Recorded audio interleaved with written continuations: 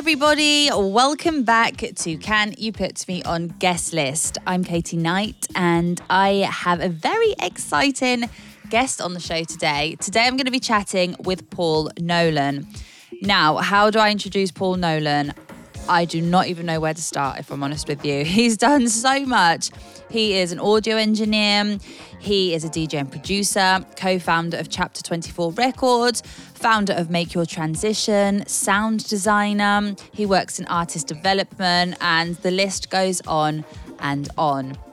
So I met Paul through Hello Demo, which I have spoken about quite a few times on the podcast before. But for those of you that do not know Hello Demo is an incredible platform that has been designed by musicians for musicians. It is the very first music inbox where you have everything all in one space. So you can send, receive, and manage your music all from your account. It literally just makes everybody's life so much easier. You can forget about sending and receiving music over email and having folders and files all over your laptop and not really knowing where anything is, and then links that expire. It's just all very stressful, isn't it? So Hello Demo makes everybody's life a little bit easier. And if you would like to know more, I will leave the link to the Hello Demo website in the description below. So with Hello Demo, we have actually done quite a lot with Make Your Transition. The latest was our remix contest with Bushwhacker, which went absolutely brilliantly. But this is the first time that I've ever really got the chance to chat with Paul outside of work. So it's been really, really interesting to find out more about Paul's journey, how he made his own transition, whilst helping others along the way. So this chat's really insightful, very helpful, useful, and inspiring. There's lots of really great advice in there as well. And I'm excited to share this with you. So welcome back to Can You Put Me on Guest List? And here's the show with Paul Nolan. Are you okay then? Yeah, I'm doing really well. Yeah, I'm good. Surprisingly well. Like, I don't know what it says about my lifestyle in general that they call a national lockdown, and it makes absolutely no difference to how I live my life whatsoever. Because you're already working at home. I'm basically a monk. That's it. Like a techno producing, kettlebell slinging, yoga teaching monk. I just had some good news. I've just qualified as a yoga teacher, by the way, just literally just an hour ago. Oh, wow. Congratulations. Thank you. That's wicked. That is so cool. And add that to the list of silly things and silly feathers in my cap. So that's, producer, artist developer, yoga teacher, sound therapist. What are you exactly? I was literally going to start this podcast with exactly that. Where, like, you've done so many things. You've just named some of them. Mm-hmm. What's your beginnings? How did you start out in the music industry? Because you have your own label. You're a producer. You're a DJ, sound engineer. You work in artist development. You started Make Your Transition. There's just so much. I didn't really know where to start. So will you stop it? I feel tired just listening to you. Honestly, The thing is, like, I've had throughout my life maybe something of a short attention span, and I have a very wide range of interests. So that's kind of what kicked it off. But I basically had a similar start to most people, especially in the northwest of England and especially in Liverpool, where my kind of coronation into this world was the weekly pilgrimage to the cathedral that was Cream. Because it literally, Nation, God rest its soul, it's now student flats like most venues in this country, unfortunately. So sad. Was literally 10 minutes away from my house. So basically going to Cream every week was like going to the pub for everybody else. So I just literally, I think I went, the first night I ever went was the reopening party in 1998. and I was this like fresh-faced 18-year-old.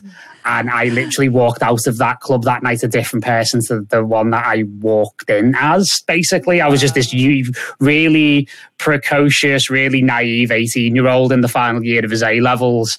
And then, like, that just completely changed my life. And that was kind of the beginning of it. And that first night, I just had that feeling of, I really belong here. Like, it's the first time, I think everybody can remember the first time they went somewhere or met their tribe, and it felt like, oh, like this is where I belong. Like this is who I'm meant to be with. These are my people. And that's very much how I felt back then. And then it was just an ascent from there, basically. What took you to Cream that first day? Well, I'd been getting fed mixtapes for years, and I'd been a fan of electronic music for a long time. And like back in your teenage years, you kind of have your little phases, don't you? You'd have your little goth phase, you'd have your little punk rock phase and that kind of thing. But I kept going back to dance music. And a lot of that was down to I've really got my elder sister to thank a lot for this, because she was a proper 1989 second summer of love, going to raves on Farmers Field just outside Milton Keynes, and that whole game of like sending the police one way and then you're going to the actual rave and stuff like that. And then she'd come back after having gone missing for 4 days, and, you know, let's just say dilated pupils. We'll just leave it at that. And just armed with these tapes of this music that just sounded like it had come from another planet. And I just was always fascinated with it. And then on the Christmas of, like, I think it was 97, she bought me Cream Anthems, and it was Nick Warren and Paul Oakenfold. And I still have that CD. Still get to there and every now and then. And that was it. That was, I just connected to the music. And then after that, I actually started learning how to DJ before I went clubbing, believe it or not. Oh, did you? Yeah. So basically, it's really funny because, like, one of my best friends who I've been friends with for 25 years, he runs a night in Liverpool called 303 called Kenny Muir. And, you know, they run amazing parties here. And, like, he got these, like, Ariston belt drive turntables. Like, Ariston normally make, like, washing machines and fridges. And it's like, what are they doing making turntables? And what am I doing learning how to mix on these things? And it's one of those, it's like you touch these things ever so slightly and they just went to next week. So it was just like the most difficult thing to learn how to DJ on. But me and Kenny, we cracked it. And after that point, it's like you can mix on anything if you can mix on those things. So it just became like an obsession of, like, where does this music come from? Who's making it? Where do I get this stuff from? Who's going to the clubs? Like, how do I get into this world? And then it's the funniest story, actually. That night, ironically, because I'm on a podcast called Can You Put Me on the Guest List, I've just remembered this is like my hilarious guest list story. So basically, this is the first night outside Liverpool, right? I am literally stood outside in a acid yellow Ted Baker shirt that I think I'm this shit, right? Kenny's with me, and we're like, the queue's round the block, can't get in. It's just like, not tonight, lads. You know, there's no way. We haven't got tickets. You know, it's Oakenfold's first ever night in the courtyard, and it's just like bedlam. And then we're standing there like sticking out like two sore thumbs, going like, what are we going to do? We're just going to go for a drink. And then this lad comes out of nowhere, and I still don't know who this lad is to this day. And he's like, me mates haven't turned up. I've got 2 extra places on the guest list. Do you want to come in with me? And the funny thing is, like, meant to be. So we went in. He got us in on the guest list. I actually still have the wristband. Oh, so amazing. I'm something of I'm not a hoarder, but I'm definitely a sentimental type. So I've actually kept every single wristband of every single time I was lucky enough to go to Cream on the guest list or have backstage access or anything. And it's like, it's just this big massive like rope of just rotting plastic in my drawer here. But make some artwork with it. Put it all no, together. I'm going to. It's definitely one of the projects I've got for when I finally decided to put some roots down. Yeah. And we bought this guy a drink, and then he disappeared, and I've never met him since. I don't even know who he is. So I've got a lot to thank that guy. shame. Got a lot to thank that guy. And then that was the beginning of something then. And then within sort of 6 months, I was just getting to know people, and then I became a bit of a face in the crowd. And then it was, phone calls. Paul, do you want to actually run the guest list for us tonight? Because we need someone to help, because this was still the point when like people used to come on coaches from across the country to go to Cream. Yeah. It was the Super Club days. And basically like I used to do the door when it was like, used to check all the coach parties in, used to do a bit of door picking.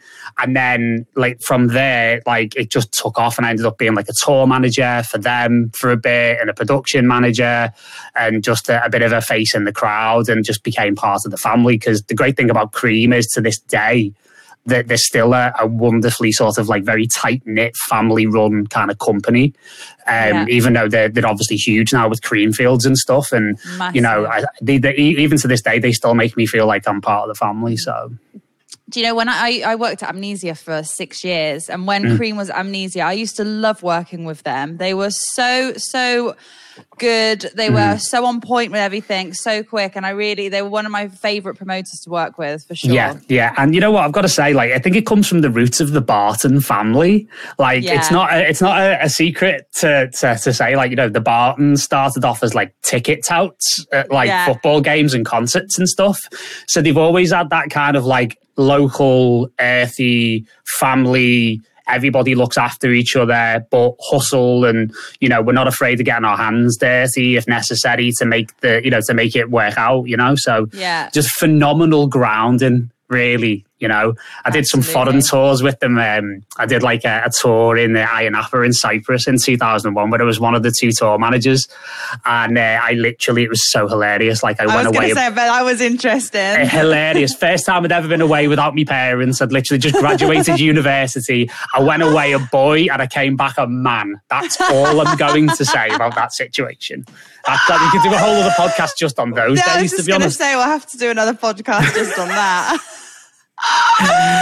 That's brilliant. So your first job kind of in the industry was guest list? Yeah, basically, yeah. And then it just became, Alan Green, God rest his soul, who was a dear friend of mine. He used to disappear on tour with the likes of, Dave Clark and stuff like that. So I used to fill in for him on like the production team. And then I became the guy who everybody wanted to know, because I was the one who was giving the checks out to all the DJs at the backstage area. So all of a sudden I became quite popular and quite the guy, because I was holding all the money. Do you know what I mean? And, from there, I just did various things and just kind of got involved, and that just kind of led to that whole thing of, well, I can do that. Yeah, cool. Well, I'll try that. That looks like fun. And it just leads me across everything, because the bits that you've talked about, that's only a fraction of what I've actually done. I've literally I've ran record shops. As I've been on tour, I've lectured at university. It's ridiculous. Like I can't even keep up with myself half the time. So to be honest. You've kind of done like a lot of different jobs inside the industry, and not just in the music industry. Like I've extended into the film industry as well. So I've been like head of sound department on feature films. I've, done like sound mixing for like movies and short films and all kinds of stuff. It's just whatever kind of comes in, if it looks like fun, I'm very much, exactly. I'm very much, I sort of subscribe to the Richard Branson principle of, if somebody offers you an opportunity, say yes, put the phone down and then figure out how to do it after you've said yeah. Yeah, I love that. I feel like I'm kind of the same as you, though. I if somebody says to me, "What do you do? What are you?" I'd never really know what to say. I'm just like, well, I do like presenting, but then I also work for this company, and then I also do that, and I do a bit of copywriting, and then I have my podcast, and I just never really have an answer. I'm just do stuff that I like. It's why online dating never works for me, Katie, because it's like, how do you sum all of this up in an online dating profile? You just don't. It's just like, next. So I've given up. So what would you say if somebody says to you now, what do you do? What do you actually say? How long have you got? Like it's literally like, do you want to sit down? Do you want a coffee while I explain it all to you? I mean, no, NYT, my artist development company and an online education platform is what takes up the sort of majority of my sort of time now. And it's the conduit that kind of everything else flows through. Yeah. So, that's very much what I kind of lead with. But, I've just recently kind of had the epiphany of, NYT is doing amazingly well and it's continuing to grow. But I am principally an artist, but I'm an artist that helps other artists. And it's entirely for completely selfish reasons, really, because it's like I want to develop myself as an artist. And the best way that I know that I can develop myself as an artist is to share that with other artists so they also develop, so the whole thing gets better. Yeah. But I guess from working with our other artists and helping them out and giving them advice, you must also get a lot back from that and learn from them as well, right? So what do you think are like the biggest things or some of the main things that you've learned from helping others? I think that's a really good question, actually, because there's so much, because we are only really like an amalgamation of everything that we've learned from other people, and I think the main thing I would say in my whole element of teaching for the last 12 years is, knowledge doesn't really have any owners. And we're all kind of like, as I say, amalgamations of everything else that we've learned. So one of the things I really kind of don't like is when people get precious about knowledge and where they start talking about, I developed this and this is mine. And it's like, well, no, everyone's learned from somebody else. Everybody's a version of everything else. So, for me, it's like the way that you actually become the best version of yourself and the best artist you can be is by sharing that insight with as many people as you possibly can, because obviously then people will be more open to share their insights, and therefore you get better in the process. It's like, I think really to sum that up, I think it's about having like what I would call like a white belt mentality. Yeah. Like I'm big into martial arts as well. And, you have to have that mentality of, I'm a complete novice at this, even though I've been at this for 20 odd years, and you'll continue to learn and develop at that rate. Mm-hmm. I love what you just said about knowledge has no owners. That's such a good one to remember. I really like that. How did your work with artist development begin? You said 12 years ago, but what made you decide that, okay, I do want to help other people? Again, totally selfish reasons. So again, like I got to a point in like 2005, 2006, where it became very clear to me that I needed to do something different, or I needed to go back to the drawing board a little bit if I wanted to take the next step in my career. Because I was doing very, very well DJing up until about 2004, 2005. And, I was being like featured in Mixmag and stuff. And, I was being mentioned, I actually got mentioned in dispatches of like, oh, this guy's going to be a future entrant into the DJ Mag Top 100. Like my name got dropped in 2004 quite a few times of like, give it 5 years and Paul will be on this list. And it kind of didn't happen. Yeah. And it just kind of stalled a little bit. And I was at that point where the industry was changing from, you could earn a very, very good living just playing other people's records and taking all the credit, as I like to say, towards you're going to need to produce, you're going to need to make your own music, you need to become a lot more than just a DJ, essentially. So I'd always had this kind of like real fascination with the process of making music, but I just hadn't got round to it because it wasn't easy back then. It's like, again, knowledge doesn't have any owners, but a lot of music producers back then, they treated the music production process like it was some sort of black art. And, they never shared their knowledge with people because they felt like they would then go off and take their opportunities from them. And it was an incredibly like selfish and very precious kind of way of approaching things. But I went back to college in 2006. I went to audio engineering college in Liverpool and basically went and got a diploma in audio engineering. And then that was the point where it all kind of opened up, because I basically then got offered a teaching job the day I graduated, because I basically just lived in this college like to the point where there was jokes about, when's Paul going to put his bed in the studio, because he's just here all the time. And if he's here all the time, he may as well be paid to be here.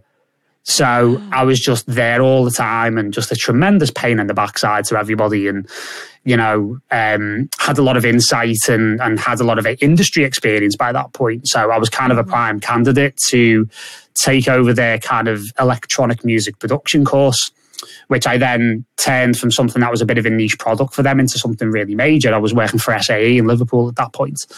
But it was completely selfish, because honestly, I wanted free studio time at the weekends. And basically, I knew that if I taught this to other people, it would make me a better producer, and it would make me better as an artist, that I would develop. And then after that just came the passion of seeing these people. You in 6 months, you'd turn someone from, I don't even know how to switch a Mac on, to they've just finished an EP, like in 6 months. Yeah. And that's a wild ride of growth to be on with someone else. And you really feel it. You really see how people's truth comes out, and it's almost like it's part of their personal development journey, and it's about them finding their voices creatively. And then you see people grow on a much more personal level off the back of that process. And then that was it. Then it was like, okay, well, this is something else I'm probably going to do for the rest of my life, because this is how I can be of service to other people, and this is how I can hopefully make the world a slightly better place. What area do you find that artists need the most guidance in? To be honest, the pushing of buttons and the sliding of faders is really not where they need any help, because now, I mean, give you an idea how old I am, I started learning music production before YouTube even existed. That's how long scary. ago was that then? I'll let you work that out so you can then work my age out. But I already know your age because I saw it somewhere. Fine. Be like Sorry. that. Blow me out the water. My illusions of like being a mysterious person just go. So for me, it's more on the personal development side of things. And again, through my own sort of journey, and how, for want of a better expression, how the industry's kind of chewed me up and spat me out over the years, and how, to an extent, I've not done myself any favours. I have learned that predominantly the game is one that is played internally. And it's about our own internal processes that really allow us, because you can read the manual for Ableton Live backwards and know every function. But if you're absolutely completely alienated from yourself, and you're locked down from yourself, and you're riddled with self-doubt and things like that, then you're never going to fulfill your potential. So for me, it's like, that's really where the good, juicy stuff is, and where the most need is right now. When I was trying to, or when I was putting this podcast together and putting the questions together, at first, there was one point I sat there and I was like, there's so many different pieces from what I understand and what I've been reading up on your career, on your life. And I couldn't really work out how to, because whenever, obviously, and I'm sure you're the same, when you do an interview, you'd like to know what's going to come next, and kind of it goes on a journey, right? And one thing that I did realize was that everything that you've done, it's like, I feel like your life is kind of like a bit of a jigsaw, and all of these small little pieces all come together, and it's just created what you're doing now. So obviously something else I did want to get into was your own personal journey with mental health as well. And when you just said to me now about one thing that you think most people need help on is their own personal development, rather than just knowing how to touch buttons, whatever. So I can really see from everything that I have been reading up on and everything that you're telling me now, how everything very, very neatly all fits together, and it creates exactly who you are today and what you're doing. Obviously, I don't know you very, very well, but from what I can understand, I can really see how this has all got to where you are today. Yeah. I think that's a very nice way of putting it. What I would say is that not all of the jigsaw puzzles have been that smooth, and I've had to kind of take a hacksaw to a few pieces and kind of, gently sand down a few pieces to make them all fit in the right place. Because I spent a lot of time, as we all do in life, I think, trying to put square pegs in round holes, basically. And you learn from that process. And, one of the things I've been kind of getting a sense of recently in terms of where I'm at right now is I feel like there's been a lot of very disparate strands of my life. There's the music, there's the education side, there's the performer, there's the artist, there's the teacher, there's, everything else we talked about. But what's really exciting for me is that I've had this sense now for about the last couple of years that all of these strands are starting to come together. Yeah. And they're starting to, integrate in a really, really nice way. And I think that definitely leads me to where I'm at. I think really for everything that I try and teach and everything I try and espouse, I'm basically like the guinea pig for all of it. Like I'm in the trenches, working it out for myself. So when I do share with other people what's worked for me and what might work for other people, it comes from a very authentic place because it's things that I've directly experienced at a very deep level. Because I suppose it's funny because somebody asked me to fill a form out the other day for a thing. Let's just leave it at that. And it said, "Do you have any allergies?" And I put cat dander and bullshit. And like basically that is true. It's like what I do is like I'm like an antihistamine for bullshit on every level. Basically, like I try and steer people away from hackery and, the get rich quick and this kind of thing towards something that's it's a tougher road, but it's much more authentic and it leads to just a much better life, I think, a much more well-rounded life. Yeah, absolutely. And just kind of going back to what you were saying before with personal development, the thing is, and I've experienced this as well. If you're not right here or here, then nothing else around you is gonna go well either. No, totally. And it's funny. I was speaking to a guy called Kurt Gasso last night. He was one of the winners on the Hello Demo Bushwhacker contest. We actually did the masterclass with him last night. He's a lovely guy. He's great. And we were talking about that. And I was regaling a tale of like when I lived in LA a few years ago. And I played one of the biggest clubs in LA. I played the Exchange, which is owned by Insomniac. So I played in front of about 3,500 people, rammed. And I was that not right in the head at that point and that not right in myself, that I had this insane peak experience of playing in front of 3,500 people. Like, and you've been to Exchange, so they project things on the ceiling.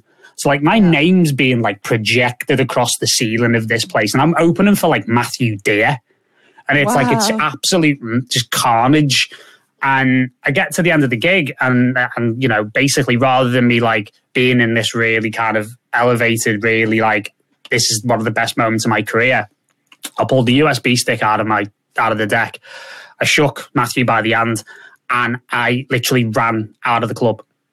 It was like, this is the last place on earth I want to be right now. Get me out of it. And I actually walked out the club. I ran out the club without even being paid. Oh, did you? Yeah. So that shows you that you can have an experience which would be one of those, okay, made it, like, this is what I've been aiming for. And you can be in such a difficult place within yourself that not even that is enough, basically. Yeah. And in fact, you end up in a position where you end up hating what you love to do. Absolutely. Absolutely. When the beginning of lockdown happened here in Spain, I don't know if you would have seen, but our lockdown was like the first one. It was brutal. You weren't allowed to leave the house. Mm-hmm. You were only allowed to go if you leave the house if you needed to go to the supermarket, and that was it. You weren't even allowed to do exercise, anything. And I found that very, very difficult. And I was still at Ibiza Global Radio at the time, and we were doing lots of Instagram live interviews like what me and you did last week. And I had some really interesting artists on, but I was just so down, and I was like, this is something that I really enjoy doing, and I should be so proud that I'm doing this, and I've got some amazing guests coming on, but I was just like, I just can't do it. And I remember there was one day I had to interview Sneak, and it was 3 minutes before I was supposed to go live, and I was just in absolute tears. I was like, I can't do it. And I did force myself to do it, and I did feel good to do it at the end, but it just totally takes the whole enjoyment out of doing things when you feel that way. And that's when I also realized, I was like, I need a break. I need to sort myself out and then go back to doing what I love to do, you know? And for me, in my situation, I basically hit the wall. Yeah. Completely and utterly hit the wall. I was completely burnt out. I actually had like adrenal fatigue and literally could do nothing but sit on my mum's couch for 2 weeks and watch Netflix in me undercrackers, basically, for for how that was literally. And I was even saying to Kurt last night that not only did I not want to make music at that point, the mere thought of me opening music software in that time made me feel nauseous. It made me feel physically sick. So it was like, something's really, really wrong here, because I've always prided myself on being able to be one of those people that, you get a setback, something bad happens, you bounce. Like, you hit the wall, you bounce, you keep going. And I hit the wall, and I stayed on the wall, and I slid down the wall all the way to the bottom. That's basically what happened to me. And, it was a really interesting ride, because, that led me down some paths that you would say that are probably a little bit less than conventional. Mm-hmm. And there's a path that I took that I would not recommend for everyone, shall we say, but it was definitely a path that worked for me.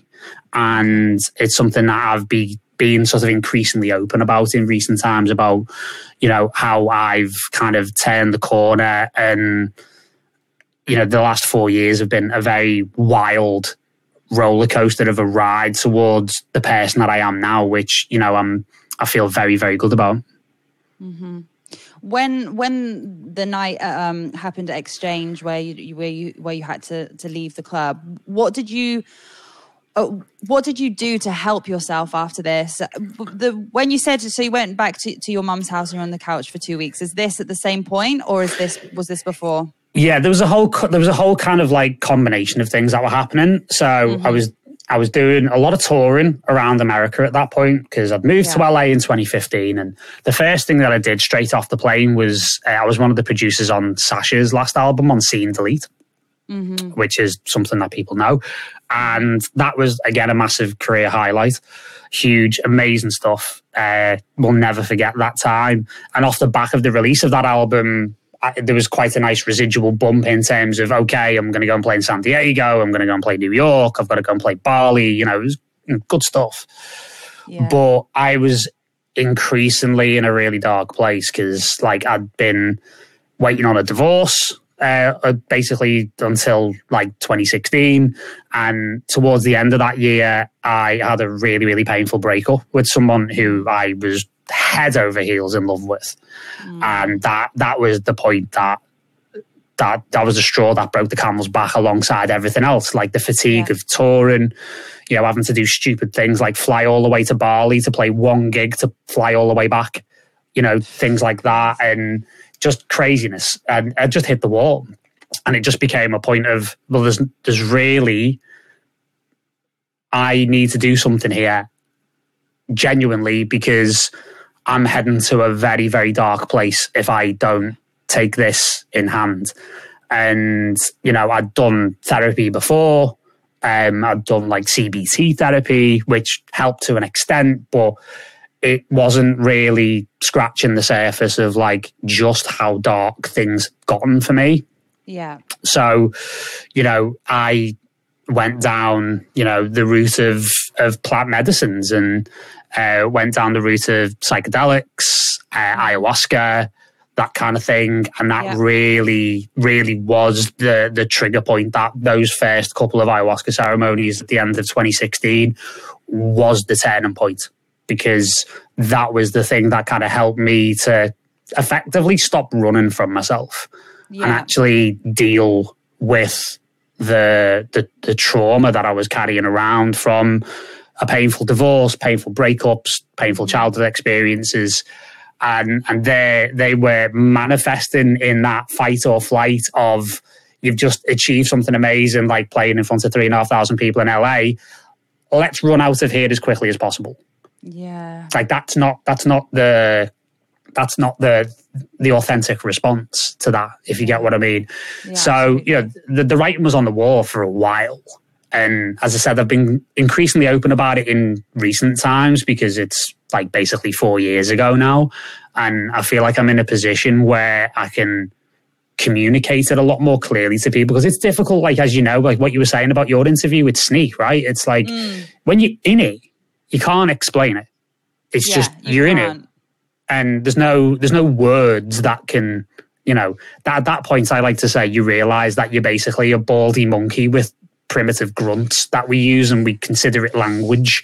You know, outside of that, we don't really have the capacity to communicate what's inside of us properly, because it's so deep, isn't it? And it's so absolutely so raw, you know.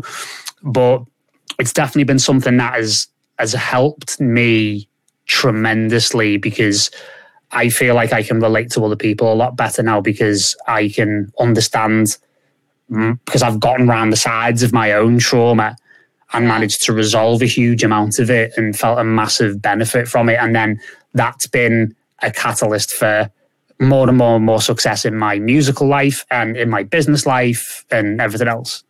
Yeah, that was actually going to be my next question. Since that point, since all of the changes that you have made, how has that changed your businesses and your creativity when you're in the studio as well? It's changed everything. It's absolutely changed everything. And that process is still unfolding. Mm-hmm. And the truth of the matter is that process will unfold until the end of my life.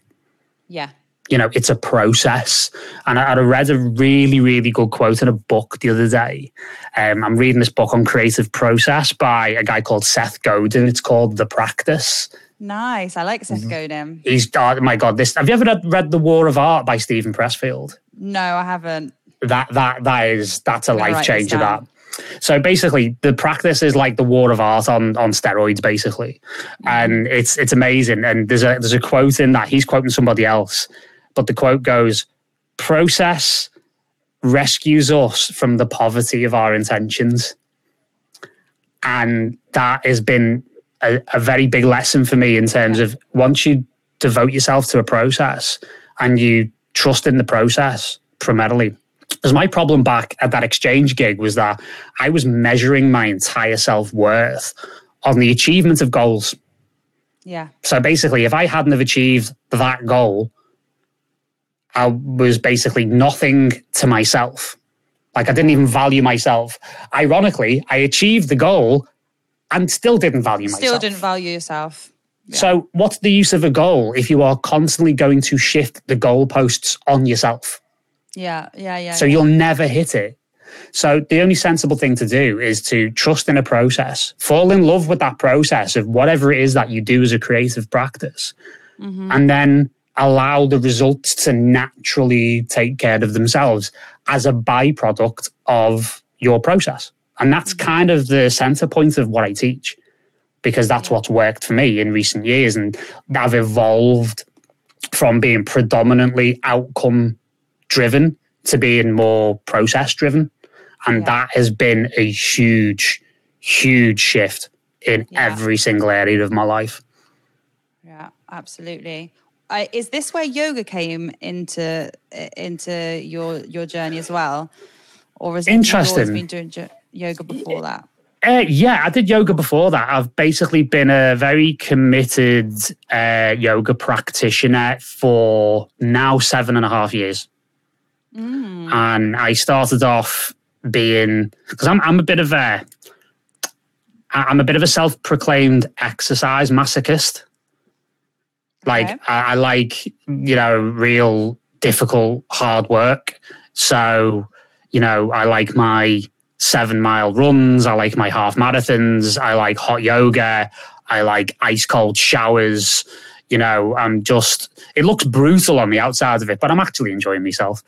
And I got into hot yoga around sort of 2012, 2013, and then got into Bikram yoga as it was back then.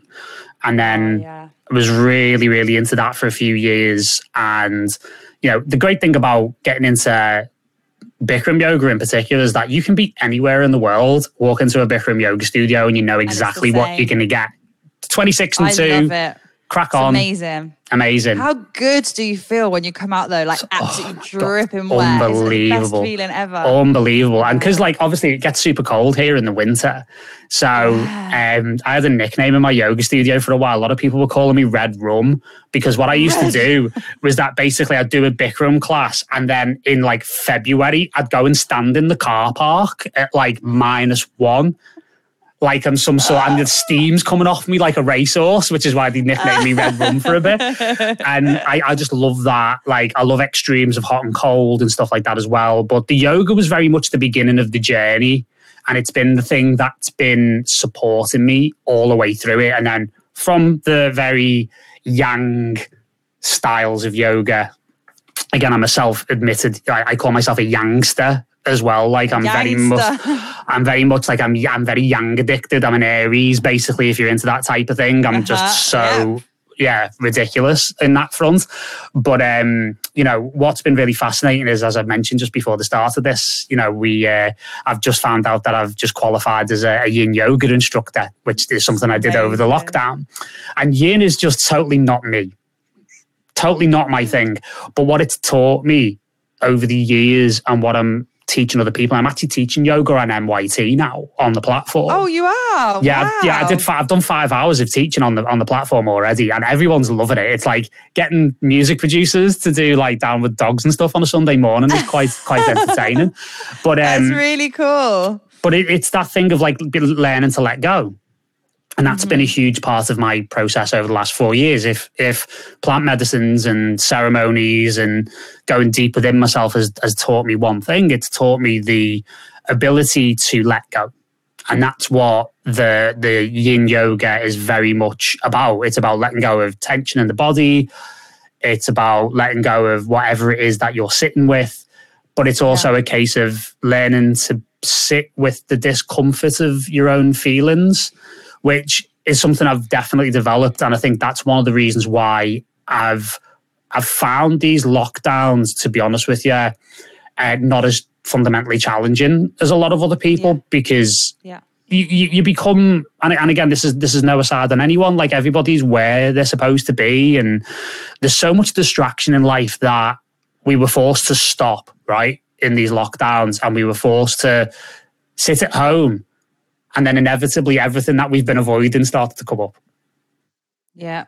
Right. So true. And I have thankfully been through that process to an extent over the last 4 years, because there was a lot of things coming up that I wasn't dealing with. There was a lot of things I was pushing down, a lot of things I was repressing, a lot of things that was good vibes only, toxic positivity, all of that stuff.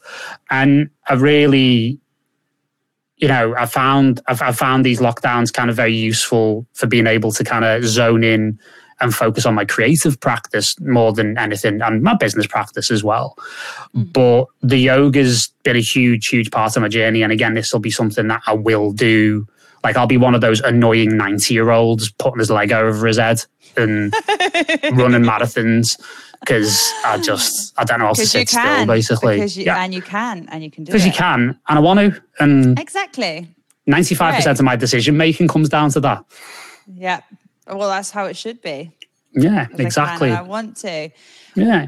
What advice could you give, obviously, especially in the UK, because you're now on this second lockdown? What advice could you give people that are at home, or do you have any exercises or practices that you think could be useful for people that are struggling mentally during this time, this very strange time in the world? Honestly, I think of a guy who I've listened to a lot, and there's just hours and hours and hours of his talks on YouTube. And he's a guy called Matt Kahn. So Matt, M-A-T-T, Kahn, K-A-H-N. And he wrote a book that I read in the last couple of years, and it's almost like when you hear the title of the book, you almost don't need to read the rest of it, basically, because the title of the book is so perfect. And it's also one of the big pieces of advice that I would give people, which is whatever arises, love that. Whatever arises, love that. So you get feelings of self-doubt come up, love it. Love it. Give it love. Yeah. You know, you feel like an imposter, love that. Love it. You feel like a piece of shit, love that. I'm a great piece of shit. Well, yeah, I mean, and again, like, it's one of those, it's like, it's kind of an acting as if, yeah, to an extent, but it really is the only solution. I mean, where does more self-hatred get you? It doesn't really get you anywhere, does it? It doesn't really, no way. It doesn't really progress us on any sort of level, both physically, mentally, emotionally, spiritually, metaphysically, if you want to go there. It doesn't progress us on any level. Only, and I don't want to sound like one of those corny people, but it's like only self-love, self-acceptance, self-compassion does that. And you know what? If I'm somebody sat at home listening to this now and I'm thinking, shut up, Paul.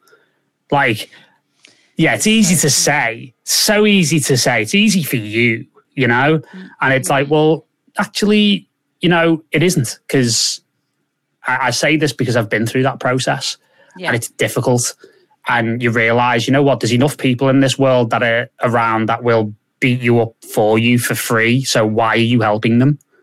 Absolutely. You know, and a lot of it comes down to things like self-talk as well. And I'm a big advocate of journaling, like writing stuff down every day, and no matter how raw it gets. And I'm big on like witnessing your own self-talk and then imagining that you're speaking to and about somebody else like that. And it's amazing. I've done that before. That's really interesting. Well, think about it, right? If you think about the way that you speak to yourself, and if you reflect on that, and if you think that if I spoke like that to somebody else, I'd get punched in the face, then I've probably got a problem. And it's about that level of self-honesty. And, you know, I call all of this, like, you can call this collectively as a bunch, I call this like holding space for yourself. And learning the ability to hold space for yourself and allow yourself to make mistakes, allow yourself to feel raw, allow yourself to feel whatever it is that you need to feel. Because another big tenet that I live by is, in order to heal it, you've got to feel it. And you've got to feel it all fully in whatever time period it takes.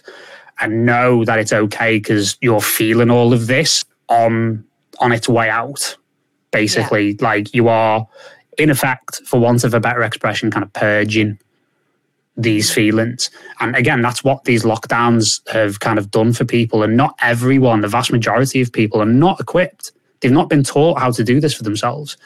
And as I say, the last 4 years of my life of, you know, going through what I've been through and learning these skills of being there for myself.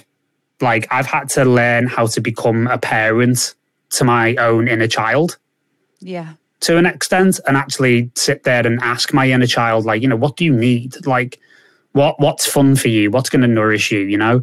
Because I used to say, like, I was a deadbeat dad to my own inner child. Like, I was an absentee father, you know? Basically. So you've got to learn how to parent yourself to an extent as well. And again, all of these things are very buzzwordy and they're very cliche and you hear them all the time, but there is a reality behind it. And it's often a lot deeper and a lot more difficult than people would give credit to. So I just want to recognize that in this moment as well.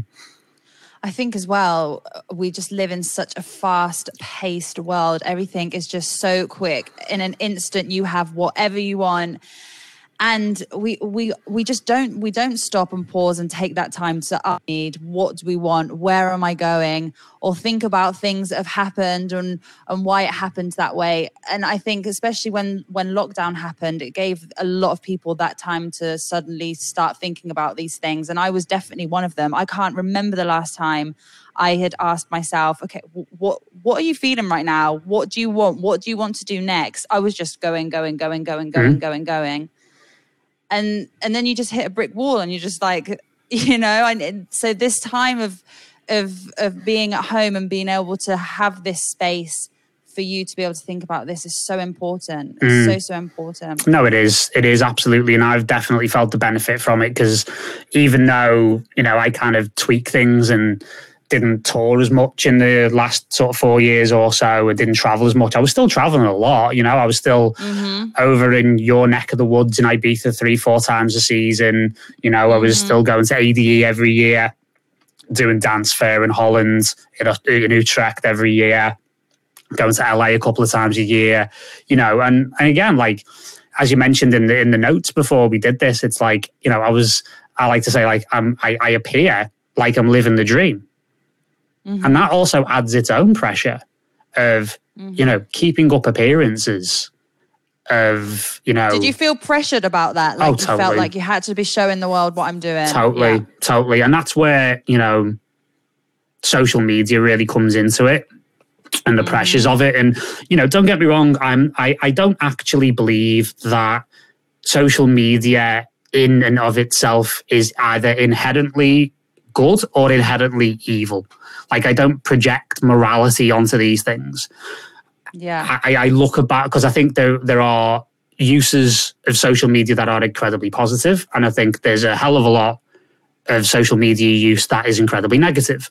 At the moment, if you want my honest, objective opinion on social media, I believe the negatives currently outweigh the positives. And I agree. I think a lot of where I was at that point, because I was still kind of coming back and forth from LA, even though I was basing myself over there. And every time I came back, it was people, like literally people in Liverpool stopping me in the street going, "Oh my God, like, I can't believe you live in Venice Beach and it looks amazing and you've made it and you've done this and you've done that and it's amazing." And they're almost like weirdly living vicariously through my Instagram. And it's like, okay, I'm not really sure how comfortable I am with this. And then you feel that pressure of, I have to maintain that now. I have to maintain that perception in other people, because we're also in the music industry, we're sold a lie, as far as I'm concerned, of you must always be on these platforms, you must always interact with your fan base, in inverted commas for those listening, and you must emote 15 times a day. And it's not true. It's really not true. And in fact, it's one of the biggest impediments to an artist fully embracing their practice in a very, very deep way. And I think it's also possibly, just thinking about it in the moment now, I think it's one of the reasons why a lot of the music ultimately became quite throwaway. Yeah. In my opinion, like, again, not to kind of trash anybody else's process, but the cycles of like releases and everything just got quicker and quicker and quicker. And it's like, everybody had forgotten your latest release 2 weeks after it came out. And that accelerated with the whole advent of social media as well. So, for me, like, I've not really spoken about this publicly yet, but I have effectively retired from social media in a personal capacity. Like, I've found so much benefit in the last month or so of really reducing it down. I'm down to like, I think I used my phone for 45 minutes yesterday. That's brilliant. Yeah. That's absolutely fantastic. It's an interesting insight on this, actually. And I heard somebody else say it, and it was really what made the light go on. It's like, it's called a mobile phone, isn't it? So it's mobile because the phone itself is something that is mobile, right? It's not fixed to a wall. Right? I mean, that seems so far so redundant, right? But you're also meant to be mobile when you're using the thing. But if you're not mobile, if you're sat at home, these things are not meant to be sat there with doom scrolling for 9 hours a day. Like that's a so true. big problem. And, for me, it's like I now permanently have my phone on Do Not Disturb. I'm deliberately very, very difficult to get hold of. Well, apart from some other people, some exceptions like your good self.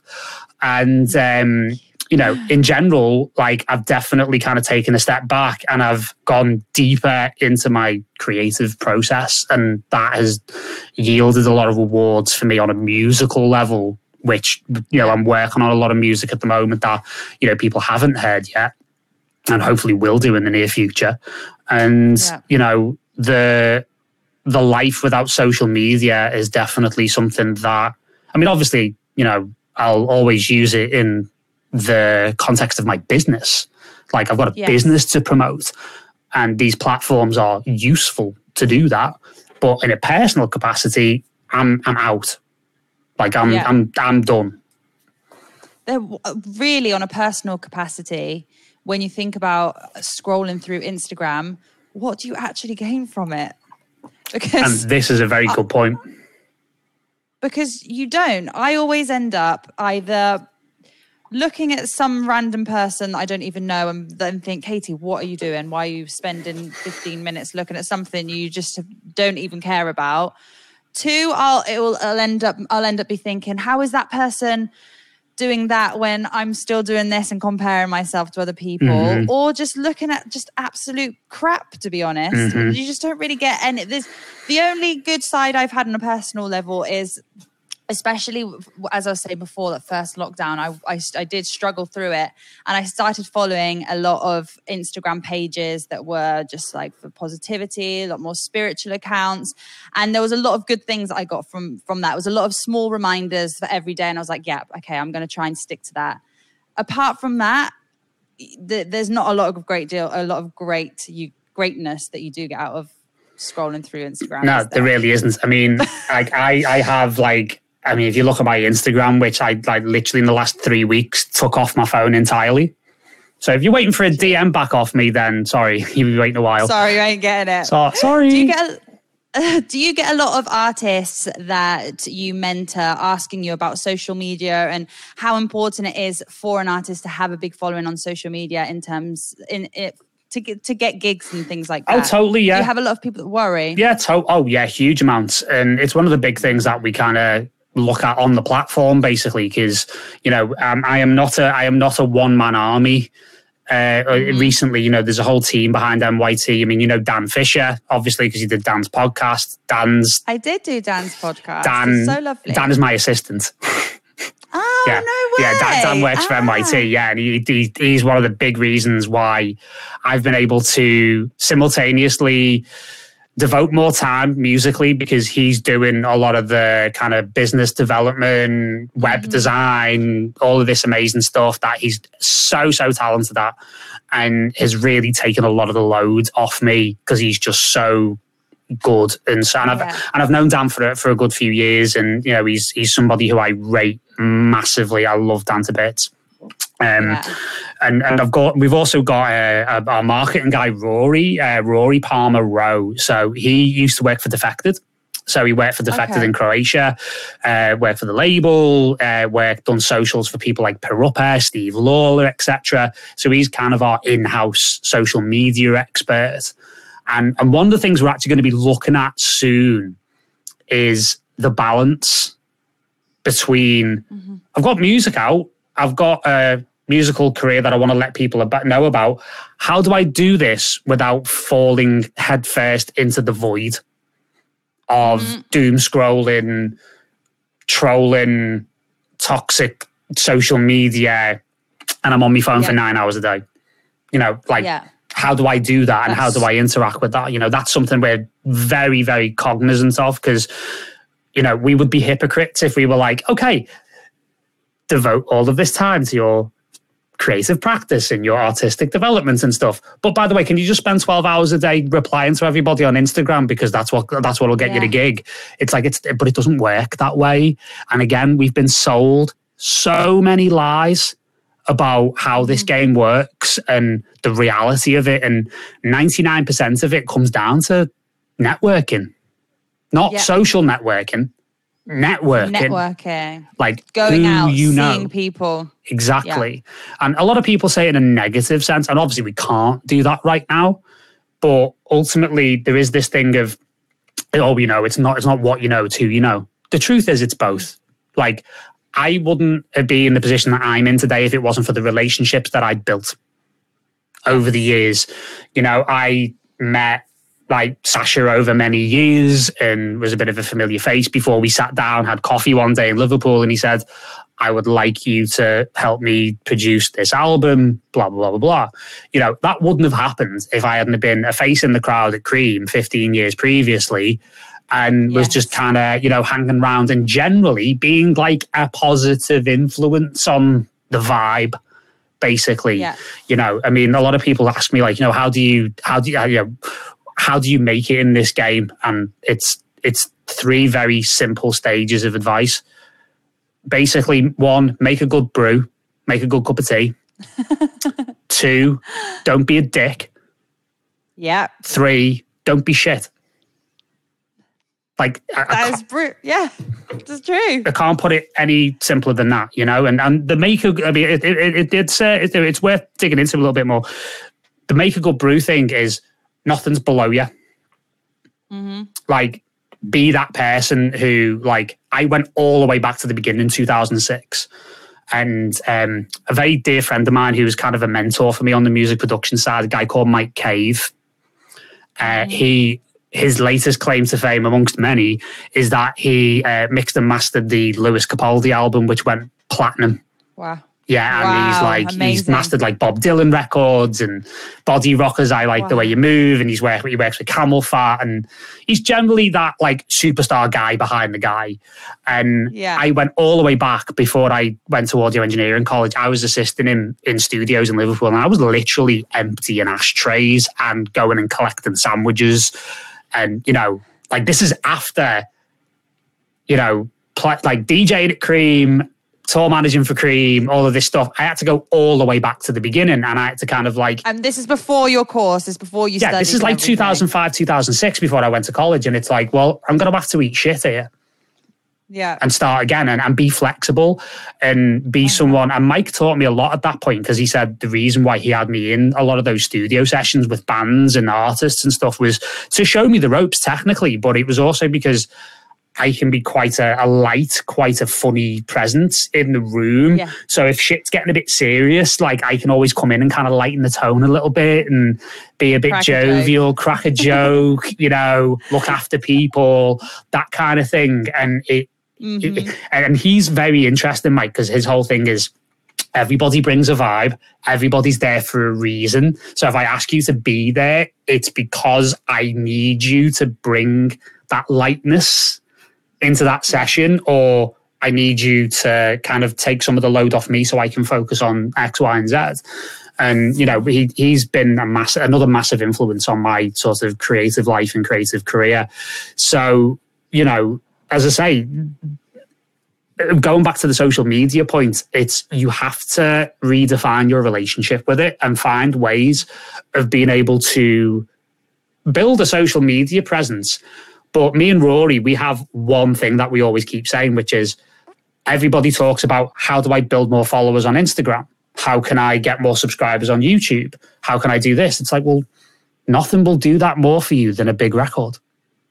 Yeah. So your social media get where it starts in the studio.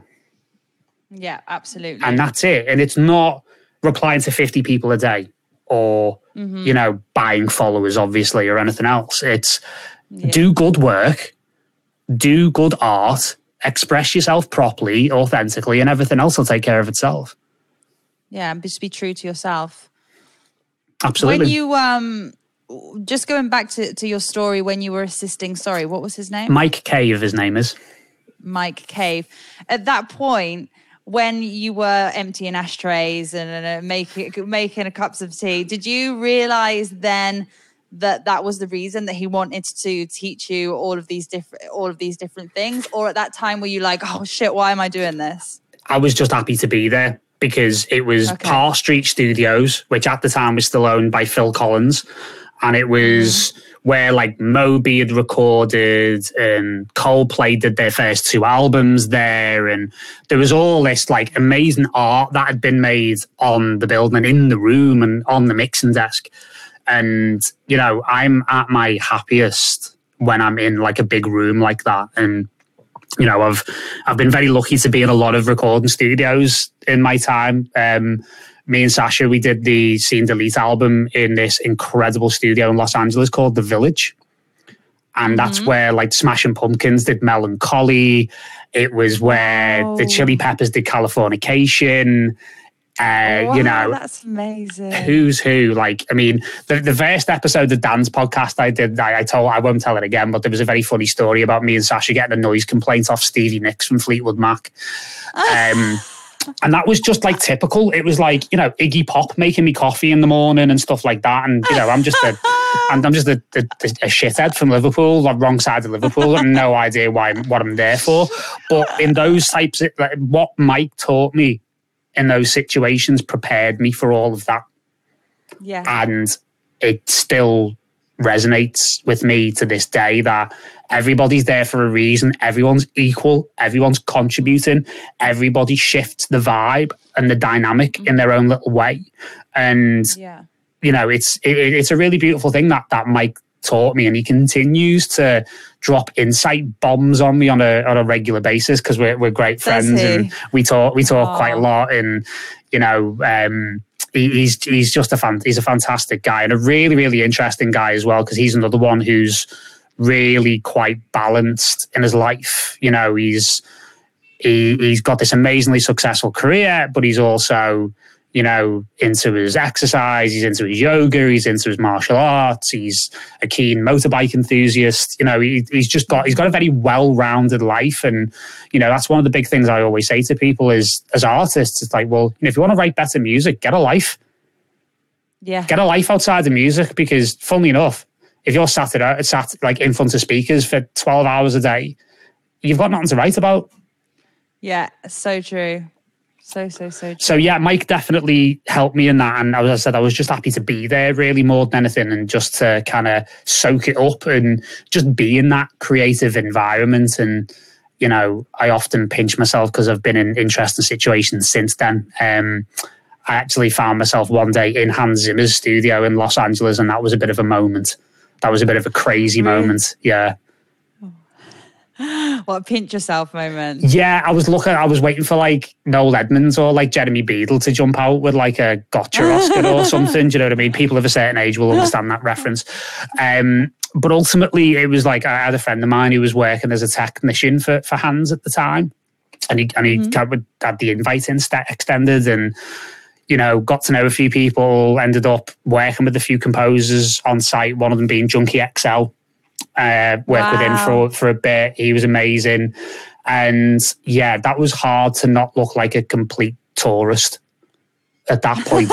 You know, and the imposter syndrome definitely kicked in that day. I'll tell you that much. If you had to choose 2 of your proudest moments in mentoring other people, what do you think that would be? Honestly, like, there's a couple. There's definitely a couple. And honestly, one of them is what's just happened with Kurt on Hello Demo with the Bushwhacker Remix contest, because he's got such a lovely story. I mean, the guy's 55. Wow. And has been at this for a long time and has done a lot of pop music in Norway in the past. And actually told me last night that he went through a period of 10 years where he deliberately didn't release anything.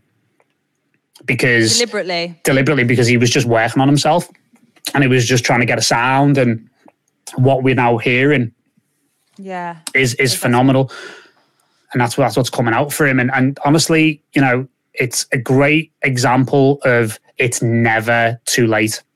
It's never, you know, there's no such thing as too old. I mean, to contrast that, when I was talking about starting at audio engineering college, I was going there at the age of 26. Thinking this was my last chance. Mm-hmm. Like, how absurd is that? It was actually the beginning of everything. Yeah. And honestly, some people just find success later in life, you know? Yeah. I actually think that's a lovely positive thing, because I think you appreciate it more when it happens a bit later, because you know how hard earned it is. Yeah, absolutely. He sounds like such a lovely guy as well. Oh, he's awesome. He's just he's the type of guy, I mean, I've never met him in person, but he's the type of guy that, you know, as soon as you start speaking to him, you just want to hug him. Oh, he's one of them. He's just he's like a big teddy bear. Like he's great. Yeah. He's awesome. He really is. And he's been so humbled by it all.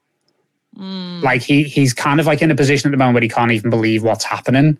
And I keep having to say to him, like, you need to get ready for this, dude, because like your music deserves to be heard and will be heard on the best platforms that we can get for you, basically. Yeah. So, you know, we're definitely helping to strap the rocket pack on that guy and put him where he belongs, which is, in my opinion, like right at the top of the industry. And there's another couple of guys from Liverpool called Cusp, K-U-S-P.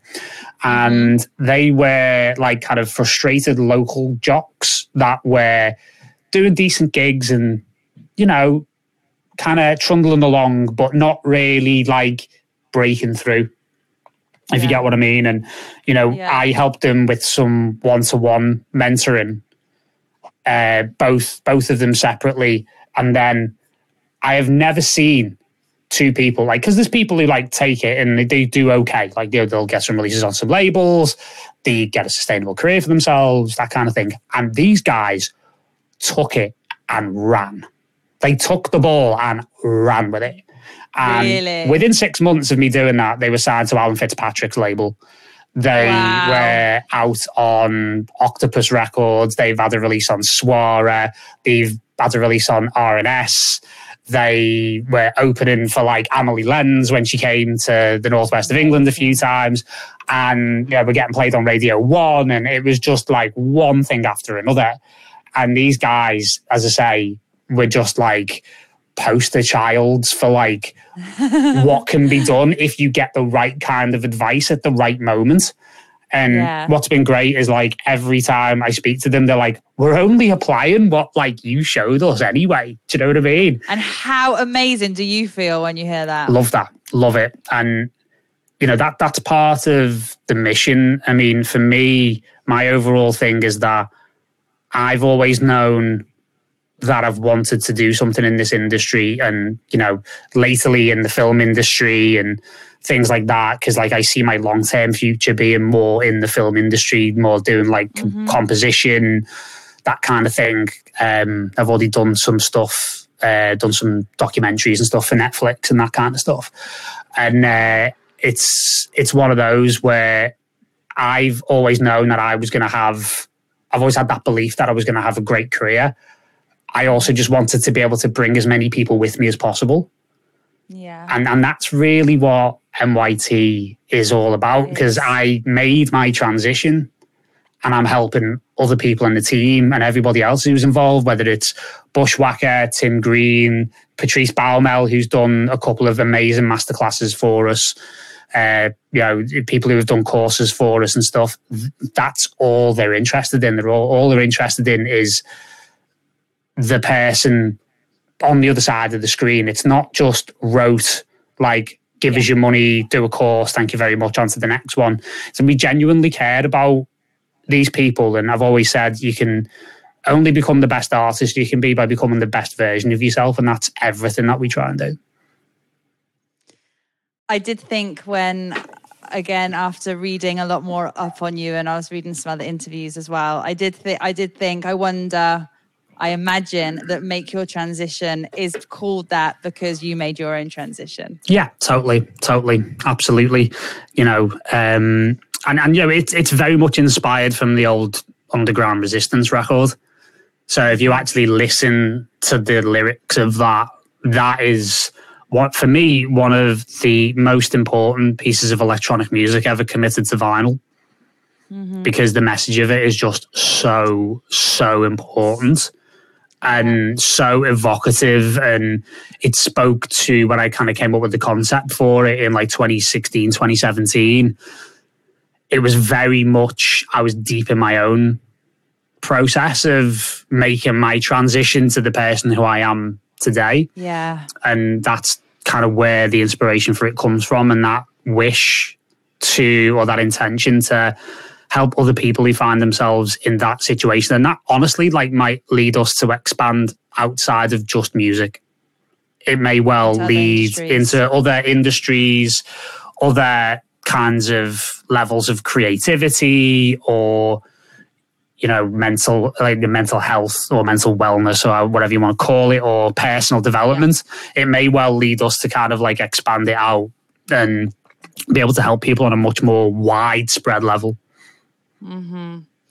Oh, I absolutely love what you do. I love the concept, and I love that it's not just a platform where you're just going to go and just learn, as you said at the beginning, to, touch a few buttons and how a few different works. It's just the full pack and working on yourself first, and then getting to the next step, That's it. That's it. Thank you. I really, really appreciate that. And I love what you're doing with this podcast as well. And, getting to know you a little bit through like working with Hello Demo and stuff like that's been a fantastic thing as well. And, it's been great. Yeah. It's been brilliant working together with Hello Demo. No, it really, really has. It's been fantastic. It's been a real, it's a really exciting journey because it feels like both companies are kind of like at the beginnings of their journey, and the potential is massive. And, again, like it's such a win-win for everyone, because like you guys and yourself, are similarly committed to helping people more so than, just in a very, very passive way. It's really important to us.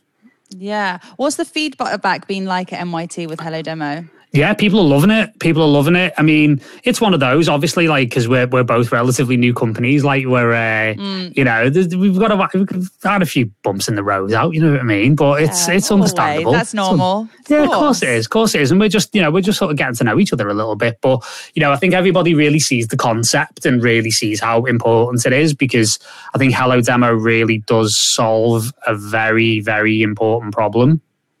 Mm-hmm. In that, ironically, we were talking about social media before, and it's like I've lived the bombardment of the demo inbox, and it's just horrendous, So it's just nice to know that there are people out there who are thinking outside the box a little bit and are trying to come up with a solution, which means that the music that deserves to be heard gets to be heard by the right people, but also as well gives people a bit of time to really pause and think about their own approach to how they're promoting their own music, and how they can do it a little more mindfully, a little bit more deliberately. Some more strategic, pragmatic thinking comes into it a little bit more, which is very in line with what we teach people. We very much talk about on NYT about being a little bit more mindful about what kind of labels you target, and also how you target them. That's a very, very key. Yeah, totally. I mean, honestly, I can tell you, I very nearly opened up one of those joke Tumblr accounts where it's like worst label submissions with people's names blanked out. One of the best ones we had, because I co-founded a label called Chapter 24 about 5-6 years ago. And it's so funny because you get demo submissions and it's like, what were you thinking? Like somebody literally put a demo in the Dropbox, and it was called, the track was called Drop Your Pants. What? And it was like, we're literally using tarot cards and Jungian archetypes and Aesop's fables as, like, we've got an in-house artist who's literally carving our artwork out of like bits of linoleum and wood, and then printing them on rice paper. What part of a track called Drop Your Pants did you think actually suited our label? I was almost going to set this Tumblr up, and it's actually, speaking of Instagram, one of my favourite Instagram accounts is, have you ever seen Tinder Nightmares? No. It's like the worst opening lines on Tinder. And it was going to be like that. Brilliant. I was going to basically start a Tumblr or like an Instagram of like, these are the worst demo submissions, like, the worst like kind of approaches to labels, in order to kind of highlight the issue a little bit. But that's brilliant. Just so bad. But yeah, Hello Demo is definitely putting an end to all that, thankfully. Yeah, thankfully. Yeah. No, it's brilliant. I absolutely love it, and I love working with them as well. They're great.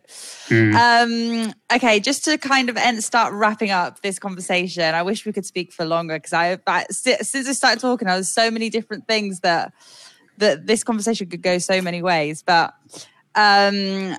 first of all, we're going to do a round of quick fire questions if you're up for that. Absolutely. Yeah? Okay. So let's start. If you weren't doing what you were doing now, what would you be? I would definitely be something physical. I would probably have devoted myself to like being a professional sportsman or something like that. The question that you get asked the most. What do you do? What do you do for a living? Hang on. Let me just write you the list.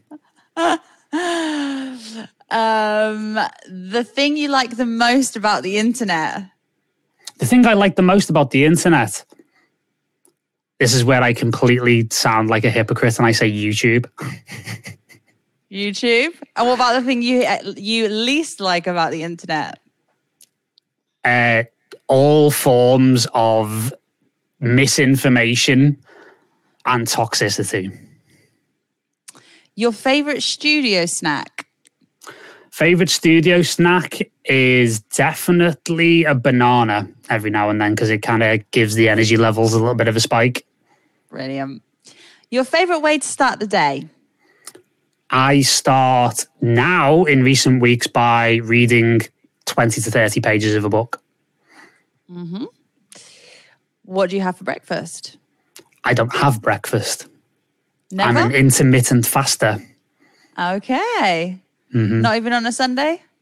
Oh, on a Sunday, yeah. And I'm like, I'll give you the healthy and the unhealthy. The healthy is porridge with oat milk, ceremonial grade raw cacao, nuts and blueberries, and a little sprinkle of honey on top. And the unhealthiest is like a homemade version of a Mackey's breakfast. A homemade version of a Mackey's breakfast. You can get in the studio with any artist. Who would it be? Oh, Trent Moller. Brilliant answer. One of my heroes. Your heroes. And yeah, it was thankfully good, lucky enough to see him play live in LA a few years ago, and he just rocked my world. Been a fan since the beginning. An artist to look out for? Apart from the obvious one, Kurt Gasso, which I've kind of bigged up. An artist to look out for? That's a really, really good question. Yes, another one of our members I would like to big up, a guy called Sebastian Tamayo.